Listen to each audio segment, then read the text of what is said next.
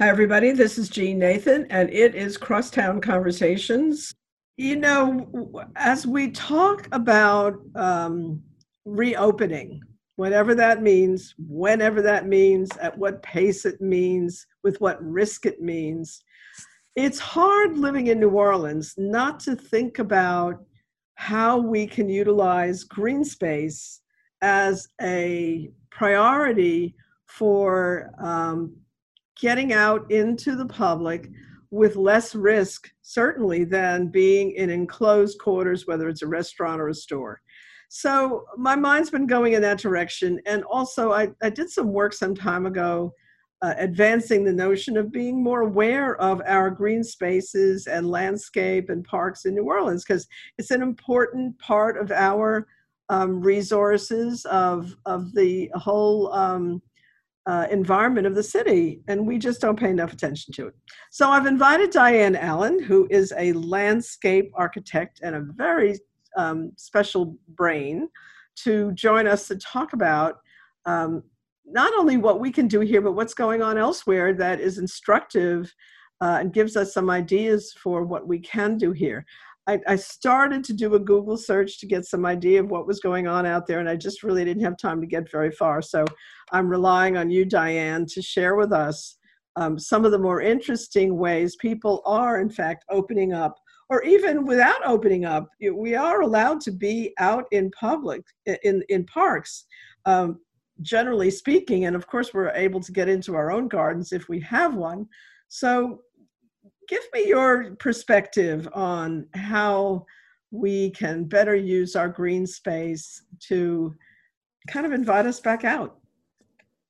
So I am really excited as a landscape architect. I mean, there are a lot of things not to be excited about and to be concerned about because of COVID, but there's a new appreciation for the outdoors and for landscape. I mean, one great impact, and I won't go down this trail, but is that less people are driving. So like the air is cleaner, the animals are out, the birds are singing, because of us being at home. So there's less carbon in the air, which is making the outdoors one of the places, a lot cleaner than it was when we were driving around in it.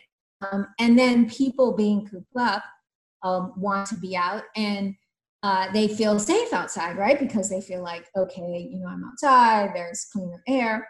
But this can often be like a misperception because, still, even though you're outside, you still, if you get too close to people, there's still the potential for transmittal. But it's making a new appreciation for green space. I mean, I notice, like I live right across from a park. I'm really lucky.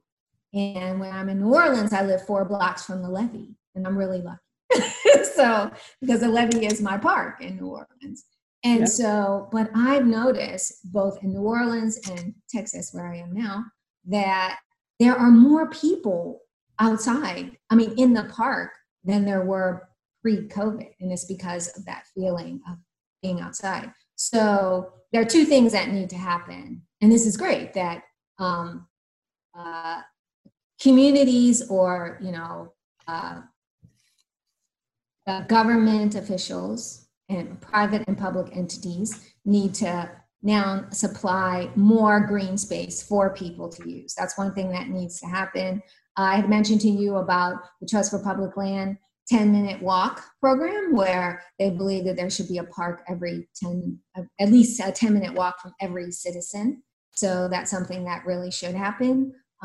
So the appreciation, and because it becomes available, which we actually think it will as we get to autonomous vehicles and there's less need for parking lots and parking, we should think about turning these new spaces into green spaces. So we need to provide more, but then on the other hand, people need to realize that just because you are outdoors doesn't mean that you're less susceptible to transmittal if you're close to people. Yeah, and I have to share with you, Diane, a very disturbing occasion my husband and I, Bob Tannen and I, had on the Sunday before Mother's Day. We went out to City Park. We'd been out a couple times to walk our dog in an area where it wasn't too dense. And it just happened to be like Park Holiday Day, and the park was filled to the gills. Every parking space was full. And it was wonderful to see on the one hand.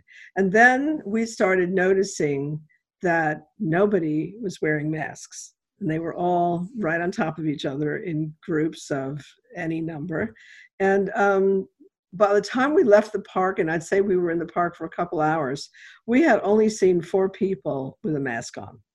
So I think that there's a very touchy issue with encouraging people to come out and to enjoy the green spaces, and we want that to happen, but also some kind of monitoring that isn't too intrusive and as they say, scolding, that reminds people that it isn't fair to other people and their families and associates and friends not to mask. So I don't know how you parse those two different dynamics of the need, and we would love to see people use our parks more, and that would result ultimately in more investment in them, and they would do well, and it would just change the whole culture of our cities if our green spaces were more used. But I'll tell you, it was really it was disappointing to see on Sunday all those folks enjoying the park but putting everybody at risk. Yeah, a couple of things. So I think, like I said, there's this kind of misconception that because, you want to be outside because more vitamin D, which I was looking at some study that said that people that had higher vitamin levels. D deficiency, that they had so we want to be outside for vitamin D and for clean air and all those things. But at the same time, according to Dr. Fauci, who everyone knows who that is,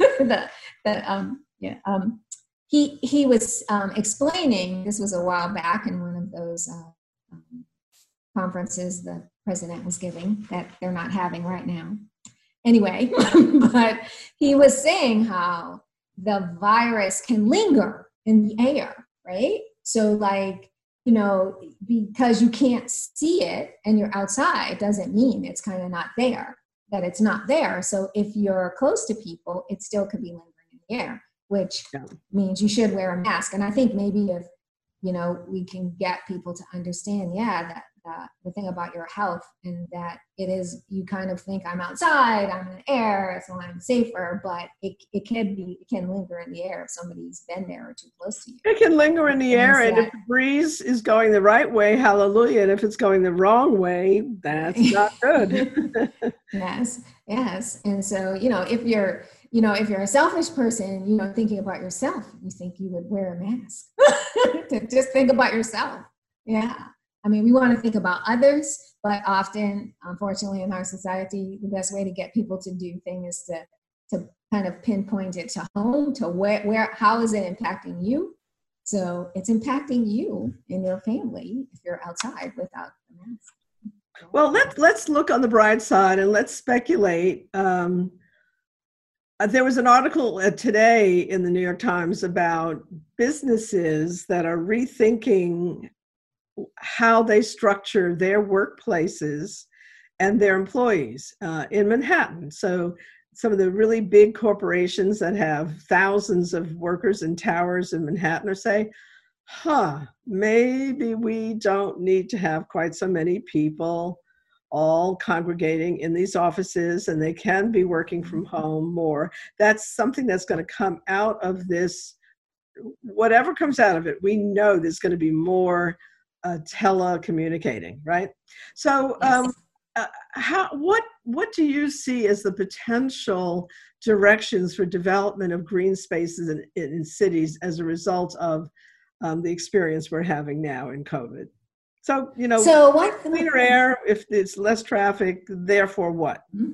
Yeah. Well, one thing that happened in New York, and actually some people told me about this in Baltimore and in Texas, I don't know about New Orleans, I'll ask you, is that because there wasn't as much traffic, and especially in residential neighborhoods, they were blocking the streets. So they were like barricading the streets on either end for traffic, and then just turning the street into like these like places where people can walk. Yeah, which is great. And it kind of reminds me, I grew up in Baltimore. I moved to New Orleans in my 20s, but I spent my childhood in Baltimore, which is an East Coast, very urban city. And the street was actually our playground. Because I lived in a Baltimore row house, and we would come out and we would play in the streets, and it was great because like the whole community, everybody and all the parents knew where the kids were. So I'm thinking, wouldn't it be wonderful? Like, grew up? Are you speaking of when I grew up or later? Yes, when I grew up. When I was a kid. Yeah, before I grew up. Yeah, because I spent my 20s on in New Orleans, but before that, I spent, from 18 to a baby, I was in Baltimore, and there, which is a East Coast city, like we played in this, the fronts more than the back. The front was where we played, and it just kind of reminds me, and that kind of changed as society changed, and but it's kind of neat that now people are kind of returning to that, like blocking their streets. Even here where I am, which is very suburban, people are like blocking the streets and using the streets to come out and walk up and down. They were doing that a lot during the period when we were sheltered. So just rethinking the street. And the wonderful thing about New Orleans is, which is already, this thing that kind of always perplexed me about New Orleans, and I suffered this myself. Like I drove almost everywhere, but New Orleans is a real walkable city. I mean, you think about like the density of it, the shade, the trees, it has sidewalks, it's got beautiful medians, but everyone drives everywhere. And it's such a walkable city.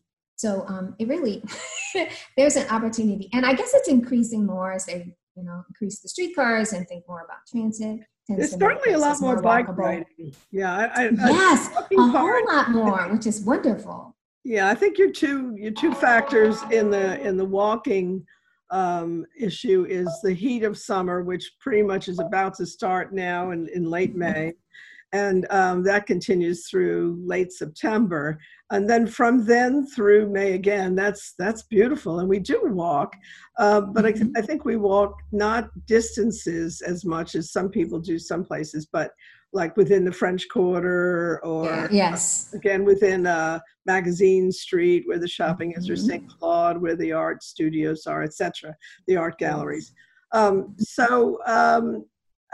think a way to probably encourage more distance walking goes to your issue of what the street looks like, and now we have bike lanes, so that's you should see the bikes on Esplanade Avenue now. It's crazy. Yes. But how about landscaping? I seem to remember when the landscape convention was here a couple of years ago, there was a lot of talk about, I want to say Boston, or it was definitely the Northeast somewhere, where they were creating these kind of islands of green along walking paths, along streets. And so I wonder if something like that would encourage people to come out more. Now, again, we already have a lot of green space, right? Yes. So you have the neutral grounds, which are lovely green spaces. How about that? The neutral grounds. Exactly. We have never, I don't think to my knowledge, really made great use of our neutral grounds. What if we had who makes use of the neutral grounds are the chess players, the guys who get out there on their crates and play dominoes and chess.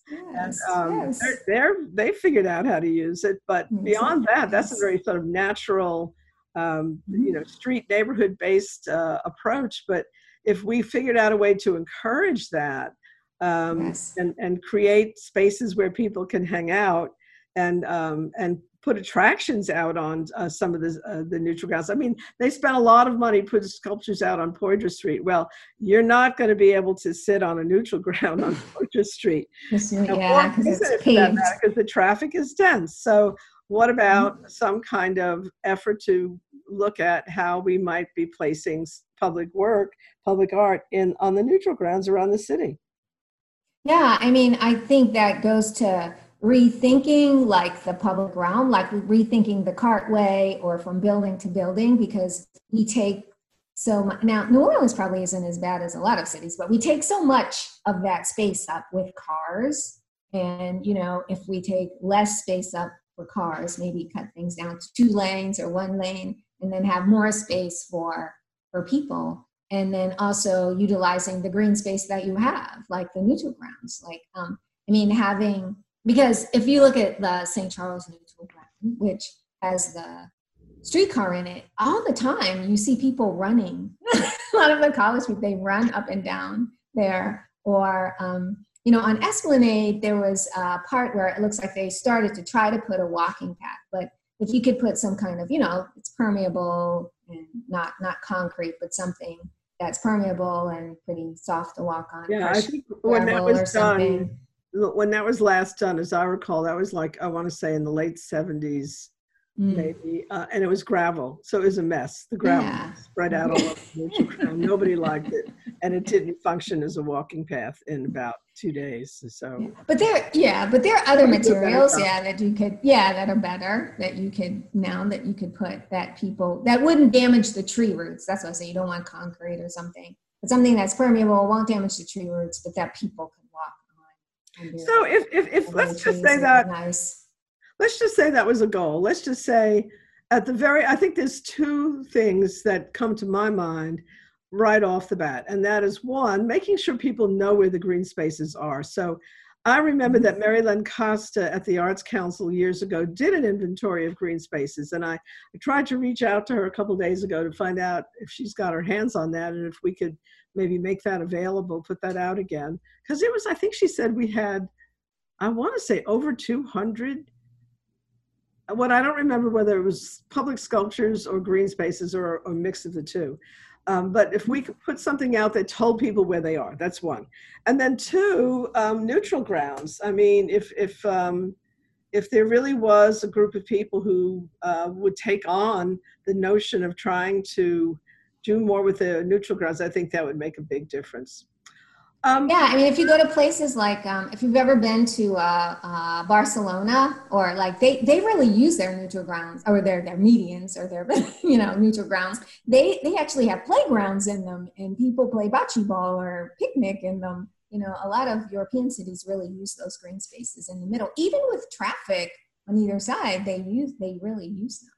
So, and then also, I think New Orleans, it might be mapped. New Orleans is mapped in that, if I sent the link to you, the Trust for Public Land. New Orleans is what? I'm sorry? It's mapped it's part of the Trust for Public Land 10-minute walk. So on that link I sent you, they list the cities and where the parks are, and which cities have the percentage of 10-minute walks that are 10-minute park walk. I mean, 10 minutes from, you know, the neighborhoods. So it's New Orleans is included in that. And so they count neutral grounds as park spaces, and they do show that they're within. I don't think they count neutral grounds, unfortunately, but they count parks. What are deemed as parks? Yeah. So they might not even count. We need the Trust for Public Land on board with us on this, and see, maybe they would take this up, because. I mean, this is kind of their game. Yes. I don't know the people who are the current leadership of it. I knew some people who were involved with it a few years ago. I have to check into it. But I'd like to see. Now, you know, Inaki Alday, I don't know if you know him. He's the new dean of the architecture school at Tulane from Barcelona. And he did a water use plan for Barcelona. So I think he would be kind of a good place to start, also getting him engaged in this. I've talked to him just a little bit about it, and I'm still looking to see how this might fit with student access, you know, getting some students involved in doing some planning, because, you know, they'll have the passion. And if it was part of a curriculum, you know, they got to do the work. So it would Barcelona is a great city because it has good public transit, good, you know, walkability, and then it has all those big green spaces in the middle. What do they call them? They have a different word for the neutral ground. So I went there once, and I loved that city. I just loved their commitment to art and to decorative motifs within their architecture. It was amazing. But they had a word, public space. Rambla, right? The main Oh, is that what they call them? It's called the Rambla, Okay. Rambla, something like that. I have to check Yeah. that. Yeah. So what's your feeling? If you were here in New Orleans at this moment in time, what would you be doing? And I know you'll be back. I know you'll be back. We always Yes. come back. In like a month, I come back. In the summer, we're almost at the end of school. I'll be back like Oh, in a okay. couple of weeks. Okay. Yeah. Besides working on my house, what would I be doing? That's never ending. Yes. Probably walking on the levee, which is for sure. I always like to go. That's like one of the first things I do for several reasons. I like to see like what the water level is because, you know, we're down at the mouth of the levee and, you know. Because you're in the ninth every ward. year. Yeah. Yes. Let's share with the audience that yes. You're in the ninth ward. There is a very on Dauphine Street. Peaceful green levee. That's assets of the city that's totally discounted. Most people don't know about it, which I'm not sure that's a terrible thing. But yes, it's like the neighborhood park. And you get the best view of the city from there. You look across because it's at the Crescent, you know? And great spot for fireworks. Mm-hmm. Yes, that's really nice. So I go there, you know, just because it's peaceful, you run into your neighbors, but also to check the water level, right? Which has been high lately. Yes. Yeah. So that's one of the things I would be doing. And then try to, you know, catch up with, you know, there's been a lot of changes and things that are happening pre and post COVID. Also, I'd also be looking at the other end at the Bayou Bienvenue, just because, you know, even since Katrina, like efforts to kind of restore the Cypress, you know, have just been difficult. And there have been wonderful attempts. Common Ground did some stuff. Other people have done stuff, but just because I guess the depletion was such, even though Mr. Go has closed, so the water is getting more and more fresh, that's brackish. You know, of course, I'd be down there seeing what's happening, you know, at Bayou Bienvenue shore. Yeah. And then trying to see how people are adjusting to this, because especially in the lower ninth ward, because we had done that Rudad and then this came along. So I think like efforts for development, so was kind of starting to happen along St. Claude even, but just saying how this has kind of set things back, because I guess it's kind of stopped a lot of things. Well, it's going to be interesting. I mean, you know, nothing is ever exactly as we expect. I remember, of course, during Katrina, we both expected the worst and the best. So we said, oh my God, are we going to survive? That was one refrain. And then the other refrain is, we're going to come back and we're going to be great and it's going to be utopian. And that was another refrain. And then there's the real refrain, which is some good stuff and not so good. Yes. So I think that's probably what we're going to see. Although I think the one thing that is such a scary thought is that if this really is protracted, of course, and we do sink further into a real economic depression, then who knows? And the only thing I can say is, having lived through Katrina and BP and a few other, you know, passing disasters, we do as humans figure out, okay, what do we have to do? As do all species. I mean, right now you see species moving to migrating to deal with climate change, and we're going to have to do that as well. So there's all kinds of factors that will shape us. Well, Diane, okay. Go ahead. Oh, I was just going to say, you know, New Orleans is such a place of, you know, I mean, that's why I fell in love with it when I came there and never wanted to leave, is because it's about being outside. It's about hugging and greeting people and music and contact. So how do you sustain a culture that's kind of based on that in social distance? I think it's a challenge. You know, how do you have second lines again and Mardi Gras and, you know, Jazz Fest and Essence Fest and all those things that make, you know, and just on any Sunday, you go out and run around the street with people. You know, how do you do that again? Well, you know, but you'll have to do it. I have an answer. Oh, good. We will.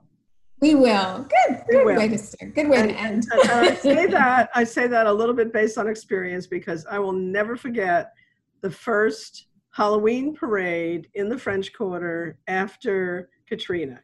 I mean, we're talking October, and Katrina was the 29th of August, right? A month before, 2 months in, and everybody was out in their tarp costumes and their wrapped up refrigerators and all of their political characters.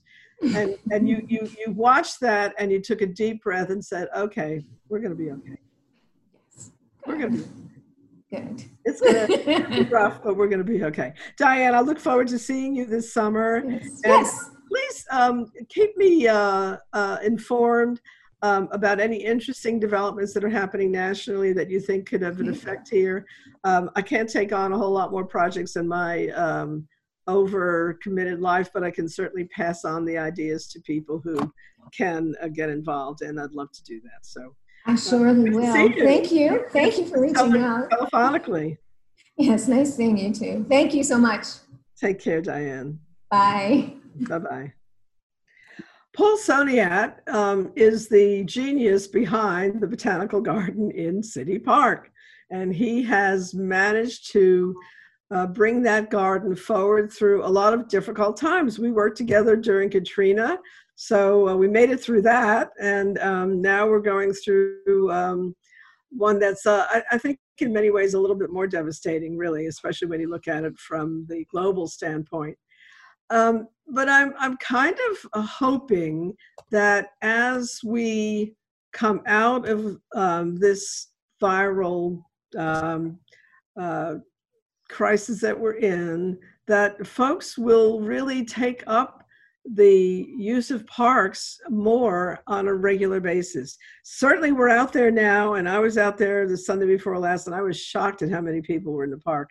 Unfortunately, too many of them were not using masks, and that kind of horrified me, but it was great to see literally bumper to bumper cars. And on the other hand, I know that's still not really solving some of the financial issues that you all are having to deal with. So there's so many pluses and minuses to this whole situation. Paul, put your arms around it for me and tell me how you at the Botanical Garden are feeling about this. And if I understand correctly, you're getting ready to open. We're actually getting ready to open this Saturday. Now. Yeah, and we're trying to get ready. We are down some of our staff, and basically when all of this happened, the park, does rely pretty much 90% on self-generated funds. So we had to let some contractors go. They let part-time employees go. So we've been luckily, at least our horticultural staff has been outside working. So the gardens have looking pretty good, and there's still some things that we need to do. Just this week, we have a lot of volunteers back in, so they're coming back, and that's a big. Oh, that's great. That's a real pine to you that they are coming back under the circumstances. That's great. Yeah. And then last week we had our first online plant sale. It did well. We're going to have another one that's. How did I miss that? I don't know. You got to stay tuned, Gene.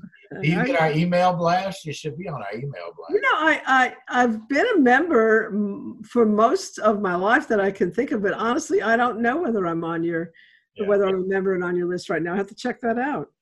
Well, we did that, and we had our first Mother's Day, produced a Mother's Day dinner that was all online orders, and they picked up at Thomas. So we did that. So, in some ways, I mean, we may have started some things that'll carry on and continue even after we're open. So in essence, that's good. But we are going to be open this week. We're not going to open 7 days. We were open 7 days before, but now we're going to be open Wednesday through Sunday with extended hours on Wednesday and Thursday from 10 a.m. to 8 p.m. so people can enjoy the garden in the evening as it gets a little warmer. And Are you going to start up your, I don't imagine you want to do your concerts yet, right, that you used to do on Thursdays? No, we can't do that yet. So no live entertainment, and that we don't anticipate we don't know when that's going to be able to start up.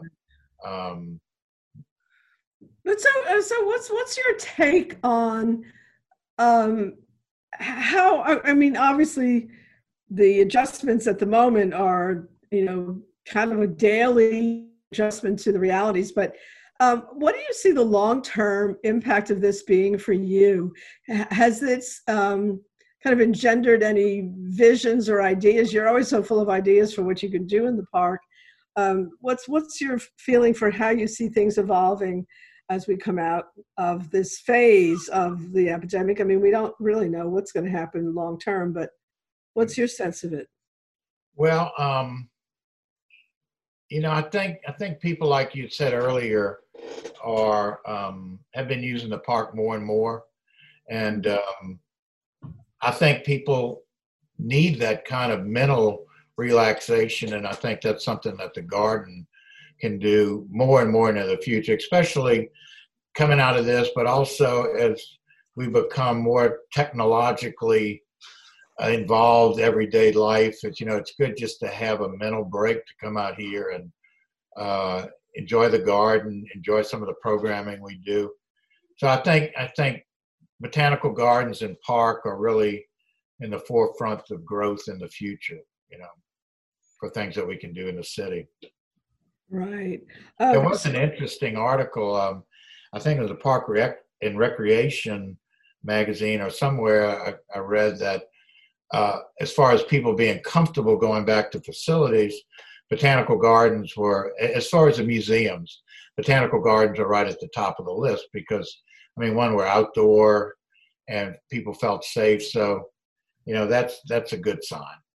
That's exactly where I'm coming from on this story, is thinking that as we talk about getting back out, and also, attracting visitors again. A lot of visitors still, even though we certainly try to put that word out there during after Katrina, that we are a green city with lots of gardens, both public and private.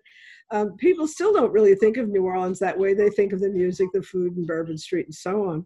But I think that now is once again a time when we have to remind people that, yeah, one of the attractions of New Orleans for those of us who live here is how green we are, and to encourage people to come and use the gardens. So, do you see any kind of programming direction that you might be going in? Anything new on the horizon? Well, we're going to be limited for anything in the buildings as of right now. Yeah. We had a summer camp. We're not going to be doing that. Our education programs. So I think we can do some things in the kitchen, do outdoor programming. I'm thinking about doing a dinner in your secret garden where we could do meals out of the kitchen and let people take them to various places in the garden, different Oh, I tables. love that idea. I And think that's great.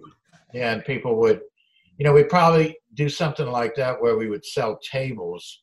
So you would feel comfortable with who you're sitting with, and you might be in the Shade Garden or the Alvarez Garden or the new Sundial Garden, or the kitchen, wherever. So I think that's something we're going to try to do later. So before we leave the sundial garden and the kitchen I know a little bit about because I went to a birthday party. That was my last outing, Paul, before I Really? went into lockdown. Yeah, Yep. I believe it. My best friend, one of my best friends' birthday parties, and it was just about, I don't know, 10 of us, I think, outdoors. So, you felt like it was okay, borderline. And it was a little bit of a group, maybe a few too many of us, but I don't think anybody got sick. But that new facility is nothing short of spectacular, and I don't know how many people know about it. So give us just a little bit of a description of what you got there. Well, it's called a kitchen in the garden. It's an outdoor kitchen that we built right in the middle of the vegetable garden. So it allows us to do a lot of programming related to fresh vegetables and how to harvest them, how to grow them, how to prepare your meals with them. Also, New Orleans, like musicians, is a city of great wealth and chefs and culinary masters. So we have a lot of different celebrity chefs come in and do programs. more of a dinner series that we had last spring and last fall. We also have demonstrations if you want to learn how to make pastas or different things or the best herbs and things. So right now we don't have any program scheduled, but hopefully as soon as we get word, I think that'll come back quicker than some of the other ones. But that was a facility that we raised money through our Botanical Garden Foundation and Magic in the Moonlight, which is our fundraiser. Right. Raised money for that over a few years, and I think it's a very first class facility, beautiful facility, and people just love being out there. I mean, you went there; it was such a relaxing. I loved it. Yeah. You know. Yeah. What about the Sundial Garden? That's new to me. That's one where we haven't finished yet. It's a new garden that has been donated by the Backer family. The Backer family has been involved in City Park since probably the 40s and 50s with different board members. And this garden and Sundial is designed by Robin Tanner, not Robin Tannen. No, I know about Robin Tanner. Well, he did Alvarez too, right? Yeah, he did the Alvarez garden and our Japanese Alvarez garden. Is so gorgeous and also. It's called the Garden of the Sun, and it's based around a big sundial that is going to be cast. It hasn't been cast yet, in the shape of what's going to be called the Crescent City Sundial. And it's a garden that has a really sun-loving plant, so it's going to be a lot of agaves and sedums and other succulents. Well, that sounds beautiful. And of course, the Alvarez garden is utterly spectacular. And the most recent video that you sent us, which we're going to actually feature as part of our video program, our tour program that we have on the Creative Alliance website. And that's going to be really beautiful. The video that I have is the swoopy one. I don't know exactly how that was done, but it's pretty amazing. And you said you had another one, maybe? Yeah, actually, I just sent you one via a transfer site of a video that was actually with some music I wrote years ago about the garden. And one of our board members, Caroline Riley, put some video to it. I think it's really came out well. Great. I'm looking forward to that as well. Well, it sounds like you guys are not, to be corny, letting any grass grow under your feet. And you're pushing ahead. And I do think we are going to continue to see people really caring more for and being a part of the parks of the city. So we have one of the, you have to be one of the premier of botanical gardens in the country. I don't know enough about it to know how you rank or anything, but it is a beautiful garden with so many sub-gardens, because you've also got the rain garden and the Japanese garden and the rose gardens and the all of the I don't know what you call your reflecting pool in front of the lily ponds and right. So as far as botanical gardens go, we're not real big, but we have a lot to see in a very small acreage. There's a lot going on because we have so many gardens that are divided into little rooms. So right. you have a really full experience going in there. I am a fan, and anybody who sets foot in the Botanical Garden, starting again this weekend, you're going to be open from Thursdays through Sundays. We're going to open this weekend, Saturday and Sunday, and then close Monday and Tuesday. So it's going to be Wednesday through Sunday. Extended hours on Wednesday and Thursday. We're going to be open until 8 p.m. And of course, on your website is all the information. So you can follow us on Instagram and Facebook. We're trying to do more and more posts. I think everybody during this time are more social media connected, and we're trying to do more of that. Well, good luck with that. I hope you're better at it than me. Thanks so much, Paul, for giving us some time. And listen, I'll try to be there on your opening day. I'm looking forward to it. All right, Jean, thank you. And I hope it's a great success and everybody's there. And what are you going to do about getting people to use masks, though? Well, we're putting signs out. all of the staff are going to have masks, and we're going to request that people visiting, have their mask on, and we just hope they follow good orders. I hope so too. All right. Well, back to the park and to the botanical garden in particular. Thank you so much, Paul Soniat. All right. Thank you. Thank you, Jean. So I'm speaking with Ayana Mistecki. Yes, Mistecki, correct. Not bad. And Michael A. Newcomer. Yes, ma'am. All right. And Michael is an actor and one of the founders of Crescent City Stage. And Yana Mistecki is also, are you a founder or you just came in? I am a founder, and we're actually missing our third person. There are three of us, and that is Liz Elkins Newcomer. Okay. In short notice, we all have children that we tend to, and so you get two out of the three of us. That's great. I'm glad to have you. So we don't have a ton of time. Mainly just wanted to, I saw the email come across from Joe, and I said, well, let me give it a push, and we have a little bit about it in our newsletter. But I wanted to catch just a moment on the on the radio show as well. So let's dive right in. Right. You are doing virtual Shakespeare. So Yana, give me some feeling for what you're trying to do with this. Sure. And Michael, feel free to jump in at any point. So we actually began the reading series just about a month ago, and we did Chekhov's Uncle Vanya as our first read. And then we did The Importance of Being Earnest next, 2 weeks apart. And so Shakespeare is the third installment of our reading series. This company has been founded, so to speak, in a global pandemic, which is a curious choice for many, but it's been a wonderful opportunity for us. We are all professional actors, proud members of our union, and it has been an amazing opportunity to use that experience to not only bring in the local community of New Orleans into the work that we're doing, but also to have a larger national reach and bring some really accomplished actors into the fold.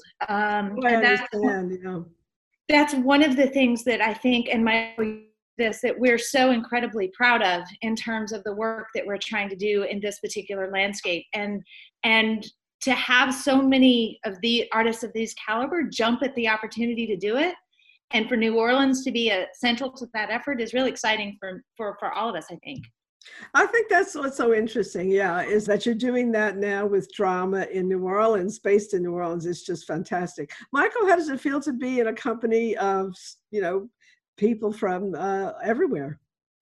It feels great, and we're taking what is an awful, unfortunate time and trying to make the most of it. And it's such a unique opportunity to gather folks that we wouldn't necessarily have the resources to gather in our community.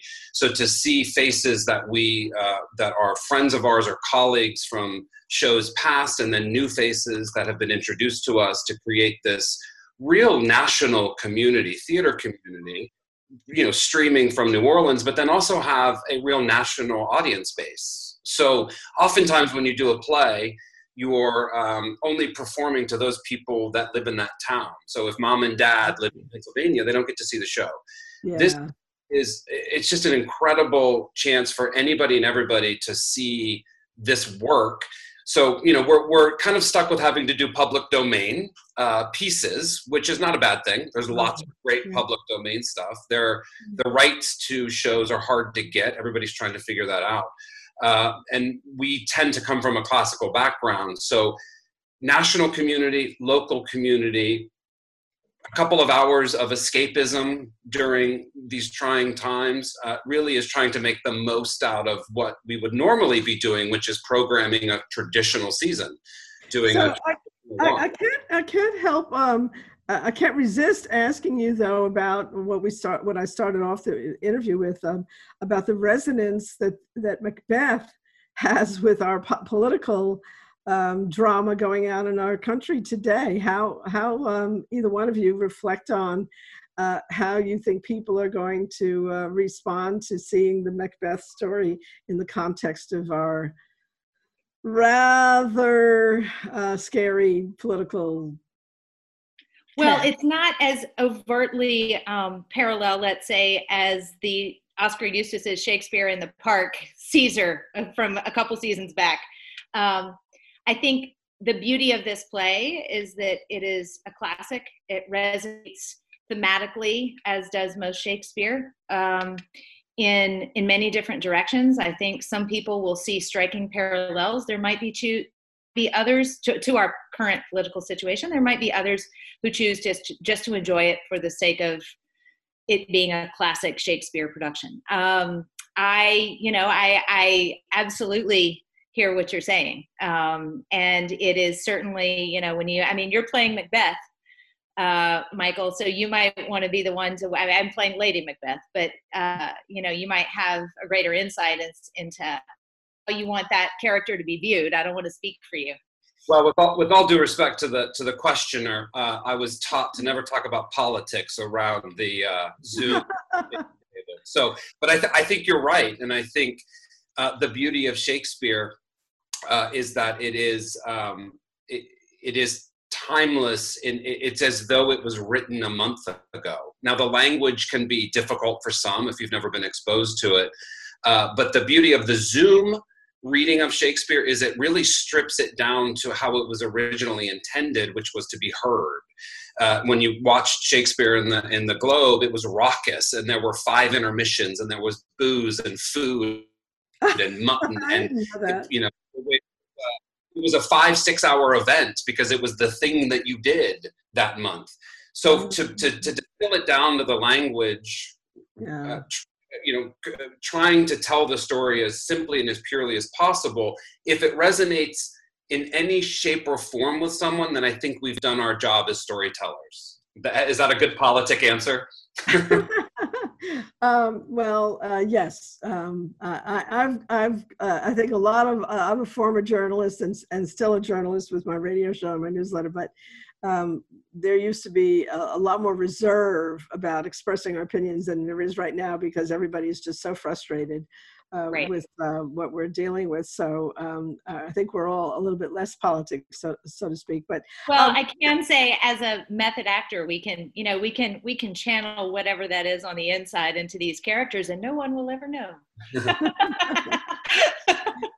So Shakespeare, it's going to be Monday night, is it, at 7:30? So now tell people how to access the program. So it's really easy. Go to www.crescentcitystage.com, just as it sounds. There's an RSVP link right on the homepage. Plus, if you cursor down a little bit, you'll get to see our beautiful cast that we've assembled. Put your name in and your email. And on Sunday, you will receive an email from us with the link. We live stream to YouTube. It's really simple. You can watch from the comfort of your home with your favorite cocktail. You don't even have to get dressed up to go out. So it's crescentcitystage.com. And then we're also on Facebook and Instagram and Twitter, but I think the website's the easiest to direct people to. Monday, May 8th at 7:30. I think it sounds fantastic. And thank you for doing it. And every cultural contribution right now, which I know is harder to put together, I think it might be easier in some ways, but it's not. It's harder because it's all sort of a new process. So we appreciate it for New Orleans to be able to enjoy what you're doing. And stay in touch and let us know the next performance you're doing, and we'll definitely give that a shout out as well. They're every 2 weeks. All right. Thank you for the time. Thank you. Thank you. Yana Mistecki and Michael Newcomer are going to entertain you on Monday night. That's a great night to entertain because, it's Monday. Right. We'll get you over the hump for the week. Thank you so much for what you're doing. Thank you. Bye, guys. Bye. This has been Crosstown Conversations. This is Jean Nathan on WBOK, What People Are Talking About.